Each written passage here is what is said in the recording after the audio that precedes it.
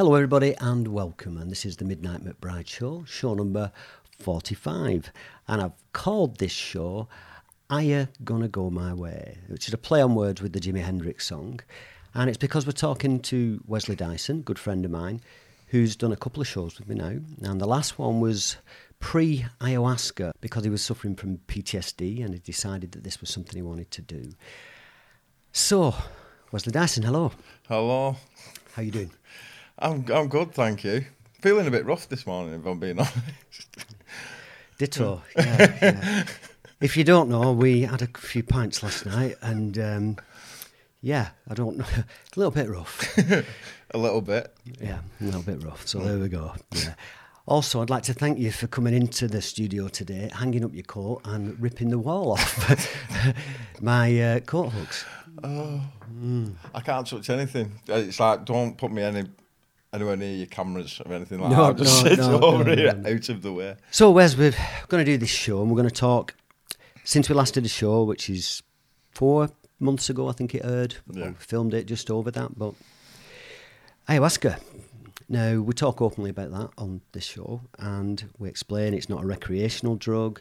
It is illegal, so, you know, if you choose to do it, it's a personal choice, and quite often you have to go away to do it. You know, you can't do it here. For it, yeah. Because in other countries, other places, it's not illegal. Yeah. A lot of people take it. It helps with depression, addiction, and PTSD as well. Yeah. So since we last did the show, you've done ayahuasca. And I thought the way we'd structure this show is we'd start off and say about the build-up to it. Yeah. And then possibly about the experience. Yeah. And then how you're doing now. Right, okay. Yeah. Now, a little bit about your history. Obviously, you've done 2 shows, so we'll keep that brief. But tell us, you know, your ex-armed forces. Tell us a little bit about your background. I was in the army for a long time, different tours, Iraq, Northern Ireland, places like that, Kosovo. And yeah, on leaving the army, I found it difficult. I did the conventional therapy thing. I went down the therapy route. I got antidepressants and so on and so forth, and nothing was really working. And for a long time, I was struggling. I was hiding things, keeping things from people. Yeah, but I was suffering. So yeah, it was. I couldn't open up. I couldn't talk to people. I just felt alone and cut off. Yeah, and you had sort of about a year ago. You had a breakdown. Yeah, I did. Yeah, I'm an expert in those now. I've had 2, and I say often that it's part. For some people, for a lot of people, it's a necessary part of the spiritual process. It's an awakening. Yeah. You know, sometimes if you try and put things back together, build stuff on top of things when this isn't right, then it doesn't work. You know, sometimes you have to dismantle everything and start again. Yeah. You know, and your ego and your personality and your social circles and the food you eat and everything start again, you know. Then after the breakdown, you went on a bit of a spiritual journey, which you're on now. Yeah. And you know, burn incense. You have Palo Santo, sage, a bird's wing, and a shell. You have a long shell, Yeah, you burn candles. You're listening to chill out music. You play guitar, and you're writing more than ever. Although you've done it for a long time, poetry as well. Yeah. So maybe tell us a little bit about your poetry as well, because you're prolific in poetry. I'm going to get you to read a piece in a minute, and you know, you've looked at putting these together, compiling them, which you're in the process of doing, to put into a book as well, haven't you? And I put you in touch with a publisher. Yes, you have. Yeah.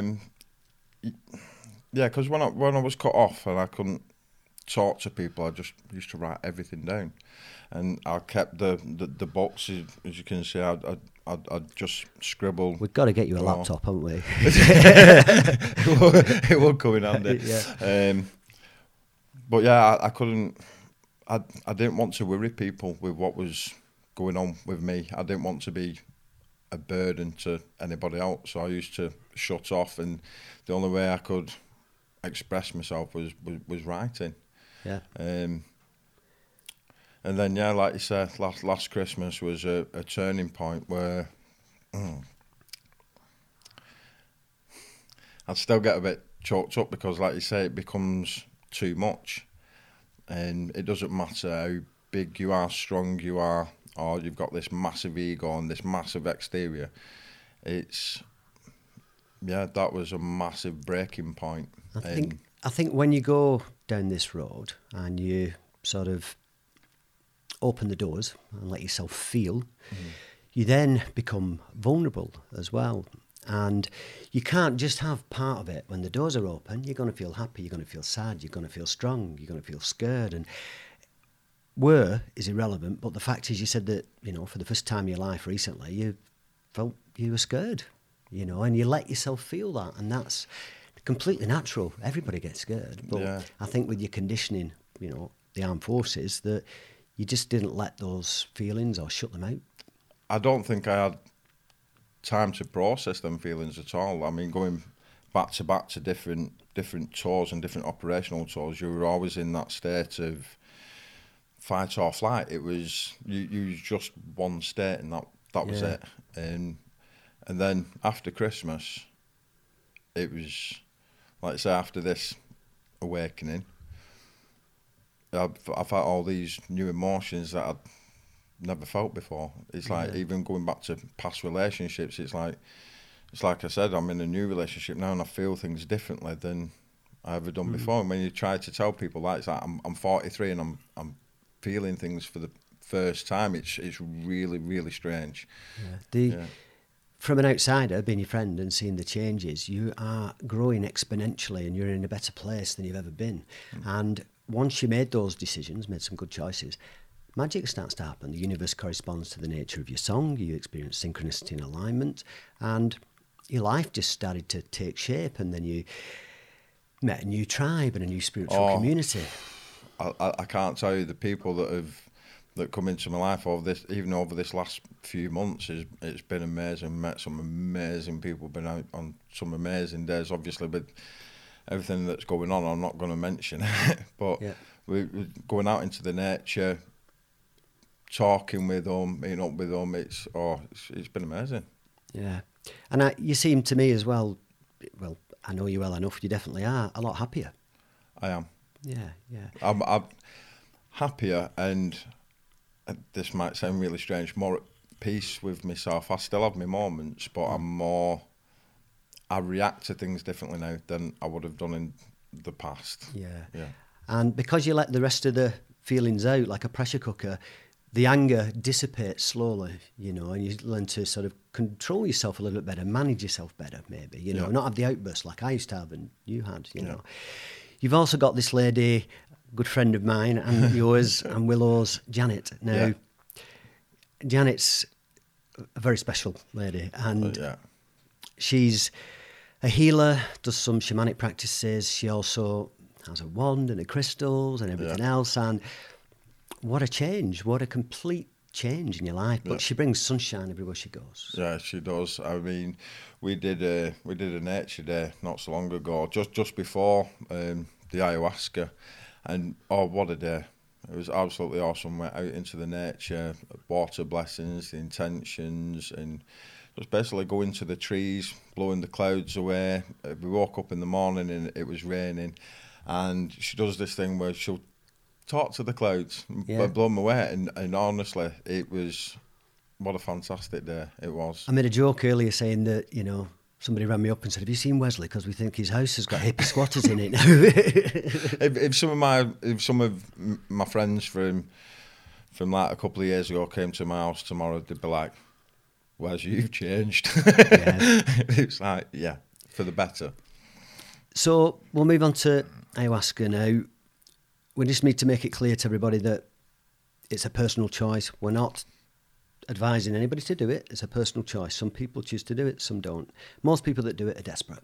I was when I did it, So pre-ayahuasca, before you actually went to do an ayahuasca ceremony, you'd read about it and researched it. Yeah, I did for a long time, for nearly 6-7 months. I watched other people's testimonies on it. I watched videos on it. I learned about shamans and facilitators, where it was practice, places that you had to go to practice it, because it is not, like you said, it is illegal in this country. You've got to travel to go and do it. And I found someone struck up a really close relationship. And I think that's quite important, isn't it? The trust element and getting to know the person or the shaman prior to doing a ceremony, so you're comfortable and you feel safe. Oh yeah, I can't stress enough how much he's been a massive influence, played a major part, and I still work with him now. I still ring him now, and because people think that when you do ayahuasca, that's it, you do the ceremony, that's it. No, you've got to continue to work with the medicine. When you go into the ceremony, when you're doing it, are you scared? Are you nervous? There was trepidation beforehand. I sat with Janet and said, like, I'm nervous. It's the unknown, isn't it? It's like all you can do is read other people's testimonies and watch so many videos, but actually doing it yourself, there's nervousness there. Yeah, definitely. I think when you're doing an ayahuasca ceremony, as you approach it, you know why you're going there. You know you're going to have to deal with your shit. You know you're going to have to go in there, and all the stuff that you've been suppressing is going to come to the surface. You're going to have to deal with that. It can be quite daunting at first, Yeah, because the ceremony normally takes place where you're surrounded by other people. Do you know what I mean? Either be strangers or people that you know. And like you say, you're going to go in there and you can be facing your darkest fears, and it's being exposed to that in front of people or being in front of strangers. It's like, how will you react to the medicine? So there's always that element there as well. So with the ceremony, I know the process. You drink the medicine, and quite often they're chanting ikarus, things like this, shamanic chanting and songs, and then the journey begins. And part of that is the purge, where you start with a bucket, with 10, 12 of the people, however, and you start vomiting violently, and that happens for nearly everybody. Yeah. How was that? Well, during the course of the ceremony itself, you don't know what to expect. Like I said, there's that nervousness. People go up and they have their turn at taking the brew. Yeah. Which bar's open. Yeah, the bar is open. So beforehand, we had like a sharing circle with a talking stick, and the shaman asked why each one of us was there, to share our intentions. And mine was to confront some past trauma, and I had this inability. I found it very hard to trust people, and I asked the medicine beforehand. That was what I was searching for. That's what I was looking for. We did our intentions. I went up and had my first brew. Went and lay down and tried to process what was happening in the room. It's like some nervous giggles and everything else, and then it starts gradually, and then you sort of from there. 45 minutes, an hour later, then you start feeling the medicine taking hold. Oh yeah, most definitely, you do. So talk about in that journey then. I know it's very difficult to describe what happens. It's an experiential thing. To put it into words is very difficult. Yeah. Quite often there's a dark part and a light part, as you go through that journey. So talk us through it a little bit. Well, when I had the brew, I went and lay down, like I said, and I found the light part first. I wrote something down, and I always had a problem spelling ayahuasca. Ayahuasca. I couldn't spell it. I have to, if there's a word I can't spell, I have to sort of process it in my head and say it sort of phonetically, how it sounds, because it's not a normal word, is it? No, it is not. And so I made the acronym for ayahuasca, which was a yearning about human understanding and spiritual consciousness awakening. So I'd always remember how to spell it. Brilliant. Brilliant. But no, going back to once I'd had the first brew, I went and lay down, and I thought, well, I didn't think. I think that's one of the key parts. You just have to go with it. Let go, yeah. It's don't think there's no thought. It's you have to. That's resistance, trying to analyse what's happening and thinking, I want to do this, I don't want to do that, and you've just got to let go. And that's terrifying, isn't it? Because you think, I do not know what's going to happen here. Exactly. You know? Yeah, so I wrote this down, and this was the only way I could not make sense of what was going on, because this is, obviously I wrote this down afterwards, this is how I felt at that present moment. So it was like a true self-reflection discovery, a journey into your deep subconscious to go within oneself and challenge yourself to surrender your ego and exterior and be given a life lesson by Mother Nature's mother, the grandmother. Yeah. Because ayahuasca is known as the grandmother. Yeah. So alone you will laugh, you will cry, you will release yourself to her, and you will connect, acknowledge, reflect and process what she will show you. You will understand what is not meant to be understood. She can embrace the different ages of you as she watches you grow like one of her flowers in the garden of life. Be prepared to accept your insignificance and be shown how significant you are. To be told that all the concepts and ideals you hold are irrelevant, yet relevant enough to make the person you are. She will show you your weaknesses and expose your vulnerability. She will show you that you cannot carry the burden of everyone else, even your loved ones. In order to help those, you have to be free from burden yourself. To trust, to surrender your innermost thoughts and fears, as thoughts are a construct of an egotistical mind. She will show you her warmth. She will first embrace you. She will guide you through an arcade of colours and patterns and symbols that captivate you in a sense of wonder and amazement. Just like my grandmother, I could feel at peace. With the soft, gentle notes of music from the Amazon, it felt magical. I had to emphasise that word, magical. Only then you know you are ready to take her by the hand and start your journey. You are you, but you are not you. You are the observer of your own life. You are the witness, the confessor, the student, and the person in awe of what she is capable of. And she shows you things you have even forgotten about.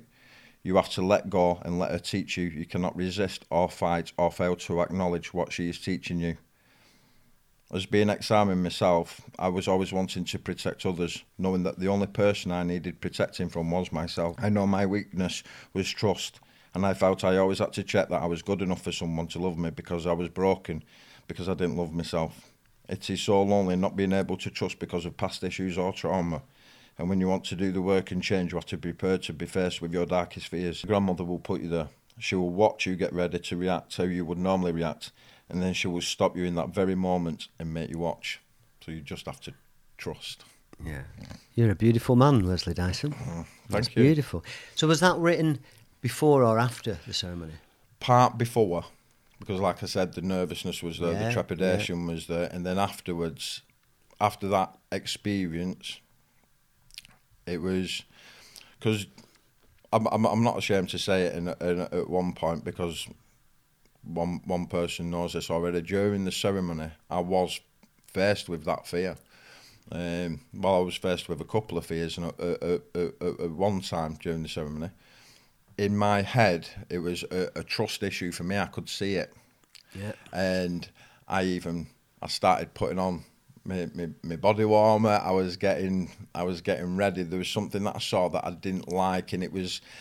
I was reacting. I would have reacted in the past. I was like, "Let's have it." Do you know what I mean? Yeah. And then the grandmother was like, "Stop. It's okay. Just watch. Just trust." And then that moment unfolded very differently, and it was like, "See, all you had to do is just wait. Don't react. Don't fight. Just." And and then you realise that what you've been doing in the past was wrong. And maybe unnecessary, but but it's it's relevant because you wouldn't have been doing what you're doing then if you hadn't done that. Exactly. It's a crazy world, isn't it? It is. Within the ceremony, I know the shaman will be maybe dancing around, he's chanting Icarus, there's usually a helper playing different instruments and things. Tell us about that, you know. And did they bring out the big guns, the gongs? You're going to make me go into detail, aren't you? They brought out the gongs and the tuning forks, and the shaman. I can only initial her as Kay. She was a young woman, but absolutely great. She was walking around doing the part and looking after everybody. It was it was fantastic. Did you have an issue with getting across the floor at some point? Oh, oh my word. I say this because obviously I know about what went on, and tell us about that, your journey across the floor. The room itself was not even 14 feet, I don't think, 14 to 16 foot, and I'm sure Janet won't mind, but yeah, Janet was there. Yeah. And like I said, the protective side of me at one point was in my mind during my journey. I looked across and saw that for the woman that I love, I thought she was in trouble. I thought she was purging and struggling, and I thought I need to get across this room. How long did it take you? It took me a good hour to get. Yeah, I mean, you stood up there, so were you on your? I was on my knees. I was gripping hold of the carpet, and at one point, I believe I was actually thumping the carpet. But no, it's like you said, when the big guns came out, the big gongs. It was, I don't know.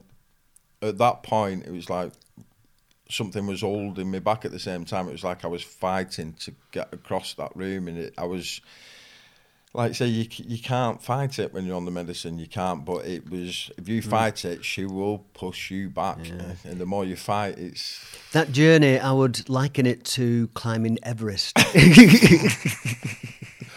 No, going up it on a bike with square wheels. It's more like it. So, Wesley, I'm just going to say one thing to you. Yeah? Oh, don't, please. Cacao! Oh, I knew you were going to do it. You can't help yourself. One of the participants was making animal noises, is that right? She was. I've got to say, I mean, I was fortunate enough on this ceremony. I was surrounded by people that love you in my life, that I love too, and very close to them. Like yourself, I've formed some relationships this year that I can't begin to express how I feel about these people. Mm-hmm. And like you said, one of the participants, started making animal noises. Bird noises. I actually thought it was part of the music that was being played, and when I looked across, I was like, "That's not music. That's Jay." Did she recall making the noises? At one point, no, I don't think she actually did. I mean, if one thing to be said though, after the ceremony, obviously, the day after, when we were talking about the experience. And I'd like to say I know her quite well, and she's absolutely lovely. And some of the noises that she was making was, I took it as, because she is a mother, it's like very protective of her children. Do you know what I mean? And that's what I took from it. It was like a mother bear looking after her cubs. It was like, you do not... With the bird noises as well? There were bird noises, there was bird noises, but... and there was somebody cycling a bike lay on the back, is that right as well? Yeah. I actually think it was the same. It was. No, but... basically, when you're in that room and you're surrounded by the people that you love, and you go into that room, and we discussed it earlier, was... you're going in there facing your darkest fears, and also it's quite comforting as well that you can share that experience with people that you love, because you know it's comforting. Who knows what's going to happen? Nobody, like, there is a good few people who never done, like myself, never done the medicine before. You don't know what to expect, so you showing them people your vulnerability, because anything can come up, anything. The sign of a real man, somebody that's really strong, is somebody who isn't afraid to feel, and that means being vulnerable. Yeah. Suppress that shit. That's not strong. That's weak. No. You know, you got to let it out. No, it's like I said, like after the awakening at Christmas, I'd never asked for help. I never. My biggest lesson. The first time I had ayahuasca, I was screaming, help, help. And they went, you all right? I went, yeah, but I need help. Yeah. And I learned that everybody needs help. And I would not ask for help. I wouldn't let anybody in. And I realised you can't do it on your own. Yeah, because like during my fight across a 14-foot floor, that took me an hour. Yeah. One of the other participants like came across and said, "Are you all right?" And I was like, "Yeah, I'll get there. I'll get there. I won't tell you how long it took me. This is my mountain. Get off." I won't tell you how long it took me to walk upstairs at one point. So then the ceremony's closing. Yeah. And there's more chanting, and they introduce more music then as it's coming in. Yeah. Everybody sits up, starts singing together, and it's usually that's when, as the sort of medicine wears off a bit, you all connect. It's just beautiful. There was one song, and I'm going to get told off now. I am the light of my soul. Yeah. We all started singing. I am bountiful. I am beautiful. I am bliss. I am. We all started singing it. I am the light of my soul. I am bountiful. I am beautiful. I am bliss. I am. And that went on for a good hour at least. It was, like I said, on that last piece of writing that I read out, it was magical. It was absolutely, and you can feel, and I know people look back on like, remember when Darius on X Factor said, "Can you feel the love in the room?" You could actually feel it, and it was so warm, embracing. It was amazing. So then, after the ceremony, you sleep for a while, and then everybody sort of joins. You're talking again then, and you have sort of integration where you share your experience to a point. Yeah. But what the term would use here is a process of change, and it took me weeks after the first ceremony I did before I could even start to understand everything that happened. The phrase you'll commonly hear with ayahuasca is it's 10 years of therapy in one night. Yeah. And there's so much goes on, it takes you a while to figure it all out. But yeah, tell us about how you feel after. Afterwards, like you said, and the sharing circle, later on, everyone says how they feel and what they felt, and they felt a change during the medicine, straight away. But as the shaman said, the grandmother will continue to work with you. If you abstain from certain things, the grandmother can last a while, and you can work with the medicine for a good while after. Spicy food, salt, and sex. No sex, no salt, basically no white substitutes. Yeah, sugar, flour, rice, that kind of thing. Yeah. Starchy food. So you abstain from them and, continue to work with the medicine. Now, I spoke to the shaman a few days after. He rang me up and asked how I was. And some of the past feelings that I felt, and this might sound quite strange, they felt like they were coming back tenfold, like I was being tested. And you're thinking, this hasn't worked, or what initially? Exactly. Yeah. And I'm like, what's the point? Why have I done this? Why have I put all this, done the research, I've done this? I've got to stress that, like you said earlier, it is not recreational. Do not go and do ayahuasca thinking that you are going to drink the medicine, you're going to be like it's a miracle cure. Yeah. It's not. You will work with it after. Yeah. And maybe show you, put you on the right path of what you need to do, because there's a lot of work involved, because you've got to sort yourself out, really. The ayahuasca just guides you. Yeah. And I think when stuff comes to the surface after, that's actually really healthy. All the stuff that's buried starts to come. But it doesn't all come at once, but it does come to the surface because you've got to deal with it. I spoke to a friend the other night who's done ayahuasca himself, and he's done a number of ceremonies, and we were on the phone for a good hour and a half, nearly 2 hours. And he said, well, you've got to think about it. It's like you're reprogramming yourself. You are rebuilding yourself. All them past traumas you're putting away. So it's like you're learning now. You're evolving into somebody new. Yeah. So yeah, when I spoke to the shaman and I said, why does this feel now that I'm still feeling the same stuff, but it's coming back tenfold? And he went, no, it's ayahuasca's shown you now what your fears are, right? Now you have to work with the medicines. It's how you will react to that situation, just like it did during the ceremony. would I react to something now the same way? And it's like, no, wait, just watch, trust, just trust. You also told me a story, Wes, on your way home. As soon as you come out of the ceremony, you're on your travels again. Yeah. And one of the first things you see is a great big fat rainbow.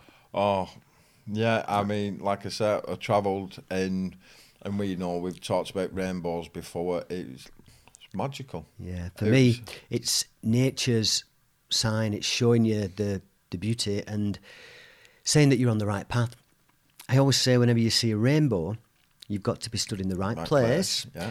The light will refract through the water droplets, and if you stood 100 feet over there, you don't necessarily see it. So that rainbow is just for you. It is. And we all saw it. I mean, like I said, the participants of the ceremony on our travels, and we just went, look at that. And it's like we said earlier, we had some beers last night, and we were talking about change. And it was like one of the first rainbows that was mentioned in the Bible after the Great Flood. It was change. It was. So I always associate a rainbow with change. Yeah, I see it as when you've made a pivotal decision in your life, when you change direction, rainbow. Yeah. Right path. And you're like, oh, thanks. I needed that. Yeah. Yeah. But yeah, the weekend itself, like I said, on the day before the ceremony, we just went out into nature, and I can't emphasise that enough either. That if you're going to go and do a ceremony, you need to go back to the beginning. You need to connect with nature as well. Yeah. People can look at me, like I said, my old friends can look at me now and go, "Whereas you've changed." It's like I love getting outside now. Yeah, I never appreciated the beauty of it before, and now I do. It's like you said, I can get to 43. I've been out for walks before, and I'm like, well, I'm just walking. But now you appreciate things more. And once you slow down and take that time out. I think if you slow down, and then you're fully present, and you're experiencing bliss, so you're happy, you see beauty in everybody you meet, everywhere you go. Yeah. And because of current circumstances, a lot of people experiencing anxiety, mood swings, stress, depression. Yeah. The best advice I can ever give to anybody is turn the television off, put your phone down, get outside and go in nature. And trust me, you look around and everything starts to feel okay. Yeah. It's like when I'm at work, I mean, or about my daily travels, you'll see people looking at the phones, looking at the tablets, completely plugged in. And it's like you're missing everything that's going on around you. It's like take a back step and go back to your roots, go back to the nature. It's like and connect there. It's not just about this race for technological advancement. It's all good being, do you know what I mean? But it's like take some time out. Yeah.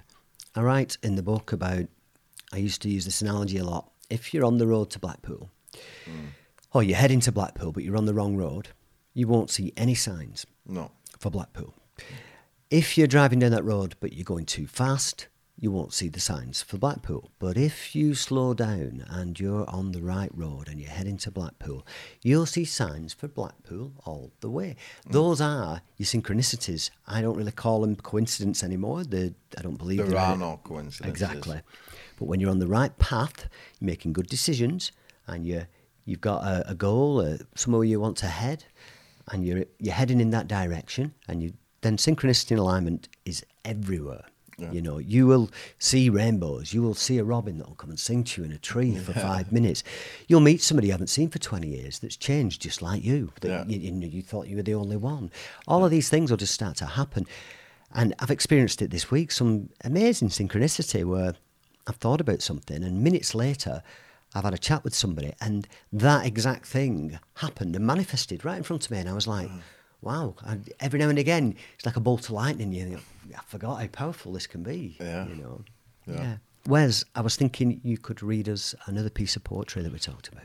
Well, I wrote this, started to write it before ayahuasca, because of what I wanted, and then I finished it a few days after ayahuasca, and I call it the journey. A journey with no destination, an awakening without any sleep. Can you live without the material things? Can you be the student, be humble and meek? I suffered at the hands of my ego, and I was too scared of what people said. All that negativity consumed me, and that was all that was filling my head. Always worried what others thought of me, and too embarrassed to talk and open up. So I chose to walk a new path, and drink knowledge from a different cup. Make the time you have yours, and take the path into the unknown. You can make this world yours. You can make this world your own. Beautiful, beautiful. See, that is a really profound, polished piece of work. That is nice, and you knock it up like it's nothing. I'm fortunate that once I get something in my head, or like I say, I can sit there some nights now, and I will switch the TV off. I'll light the candles, and I'll think about people that are in my life and that I care about, and it comes quite easily. Once I've got that pen in my hand, I'm finding it a lot easier to write now than do you sometimes maybe go upstairs and put your dress on for inspiration? I knew that every single show. Right, I'm just going to say one thing, right? On the ceremony.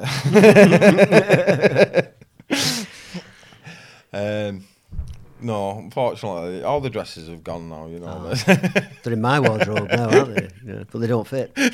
Wes, tell us now, so you've done this ceremony, time's passed, how are you feeling, how things have changed, do you feel different, and where do you go from here? Because you're on this spiritual journey, you're motoring down it. It can take people 10 years to change like you have in the matter of 12 months. Well, I said in one of the previous shows, I think I said it in our very first show with Darren. By the way, Darren, this is show 3. I get him in somewhere, didn't I? What's his nickname again, Wes? Spinach Burger. Spinach Burger, Darren. All right, Darren. Yeah. And I said on the very first show, way back when, show number 1, we're on 45 now, I mean. Yeah. But I said, look, I was in a really, really bad place, and people can go, people have had trauma in their life, people have done this, that and the other, and I was in a very, very dark, horrible place, and I thought, I want to be able to help somebody else like me, because veterans, people with PTSD that are on all the mainstream antidepressants, because ayahuasca is not available. So I looked into this journey. I've done 2 years of therapy. I've done all the big pharma antidepressants, and it did nothing. It just made me worse. It just made me numb to everything that was going on. So I thought, if I can document my journey, if people from my army background could see me now, they'll go, "You have changed. You are a completely different person." Yeah. And what might surprise you, you never know, 1 or 2 of them might have changed too. Yeah. This was a surprise for me. I bumped into some people. I thought, oh no, because this is somebody from my past, and when I was, violent, taking loads of drugs and partying all the time. And to my surprise, they'd basically gone through the same process I had. They'd changed too. Not everybody, but they had. Yeah. Well, like you say, spiritual awakening normally occurs early 40s. Some people can call it maturing or midlife crisis. Midlife crisis. Yeah. Yeah, they can call it all that. The nervous breakdown. Yeah. I mean, I've known veterans to take their own life after coming out the army, where they felt as though they had nowhere to turn because they've tried the mainstream stuff. Yeah. And for me, like you say, ayahuasca is not available. But they said there's no science behind it, but there's only worldwide use. You know what I mean? There's no science behind it, only worldwide use, and it's been used in the Amazon for thousands of years. So does it help? For me, yes. Yeah, for me too. I can't recommend it strongly enough. But we're not encouraging anybody to take it. No, we're not. We're not. It's a like you say, it's a personal choice. I can only document and say, look, this is where I was at, this is what I did, and this is where I'm going. I think what's really important to really get this message across and drive this home is, I was depressed and suicidal, you know, and there's other factors involved, but the ayahuasca was a significant event in my life and it put me back on track. There's other factors, obviously, and meditation was huge, but the ayahuasca was also part of this journey. And would I be alive if I hadn't done it? I don't know, you know, so it's not taken lightly. We're not saying it, we're going there because we're having fun and stuff. We're saying, you know, with nothing to lose. I didn't have anything to lose. I thought, I cannot shift this sadness. It's been there all my life, you know. Yeah. And that was a significant part, a massive part in making that happen. I've got no shame in saying it now because it'll be in the book. I couldn't ask for help. And I did the day after, but at that time, I didn't ask for help. I drank to excess. And I knew my little boy was coming round on Christmas Day. I spent an hour or so with him, knowing that he was going. And then afterwards, I broke down. I cried that I had something inside snapped, because I just thought, this is it. This is. I was in a shell of a house. I got a house. I had nothing in the house. Yeah, you're a man with two homes now, aren't you? Yeah. Yeah. And I thought, that's it. Game over. What's the point? And then it came. Yeah. And it came in. Help often arrives. You don't know it's there beforehand. You get to the darkest point, and then it appears. You know, you get just what you need, just when you need it. Well, people can say that, like I just said earlier in the interview, that everyone at some point can suffer trauma. See, like I was watching a guy called Jeff Thompson. Yeah. Martial artist from Coventry, Dorman. This is London Real, isn't it? He was on an interview with Brian Rose. Yeah. And I thought, what an amazing guy. He, like I said, similar backgrounds, fighting, on doors, this, that and the other. And he suffered something when he was younger that obviously put him on that path. And then for me personally, like I said, something happened way back when. People know about it. And then obviously joining the army on top of that. And then for doing that for years and then coming out to nothing. It was job after job, just nothing. And like I said, I got married. I had a little boy, but I wasn't true to myself. Do you know what I mean? I was suffering all the time. I think this is why what Darren Siegenberg is doing and setting up his foundation is helping people the transition from being shot at to sitting watching telly with your family at night, to make that transition from being in a highly stressed life or death situation to trying to adapt to normal life.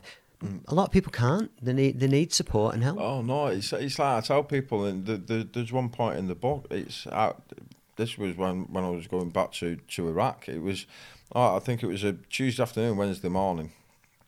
We'd been shot at, and on the Friday, on the Friday evening, I was in Falmouth Asda shopping. It was like, hang on, what's just happened here? It was. They didn't have the dress in your size, did they? Oh, twice, please. No, I can't do it anymore. But sorry, was interrupting. No, but it was going from that to shopping in Falmouth Asda, and at the time you don't realise it. It's only till like when you start to slow down and process and go, this is not right, and it does affect you. But like I say, I'm not taking anything away from police officers or somebody that's had something traumatic done to them. It's, I think, how long you suffer that for. Do you know what I mean? If it happens for once, it can have a massive impact on your life. Or if it's sustained, like year after year after year, it's like, how much is one person supposed to take? The thing is, You can let it go on and on and live your life being miserable if you don't take your own life, or you can choose the path of the warrior, which is to face it head on and deal with your fears, and that's where ayahuasca, kambo, and certain other plant medicines come in. And it isn't for everybody, but when those are your options, I'll take my chances. You know, I'll try the ayahuasca and I'll do those things. I mean, I got to I want to live. I got to a point where, yes, I have took drugs. People know that I did drinking. It was like I got there, and it was like I got to that point where it's like, this is doing me no favours anymore. This is not the life that I want. It's like I do deserve for a better path. I do deserve to I've put my time in. I've put the cards in, and yeah, I want to be happy. And everyone should seek out, whether it's to do plant medicines or just meditation or whatever. People find what works for you. Yeah. Find what works exactly. Find what works for you. Yeah. And basically, like I just said, this for me was a personal journey. Yeah. But if I can teach somebody else, if I can turn to somebody else and say, look, these are the benefits from it. This is my journey. Take from it what you will. But if I can just help one person, say out of a room of 20, I've done what I wanted to do. I've just wanted to help somebody. So. Brilliant. I'm going to ask you a question, and it's a loaded question. It's nothing like that. But no, I've got no dresses in the room. Yeah. This is because we'd talked about this, and somebody had posed this question, and your answer blew me away. So, is the Earth flat or round, Wesley? It doesn't matter what shape the Earth is. All I know is it's in trouble. Yeah, I like that. Yeah, because it's like no great big secret.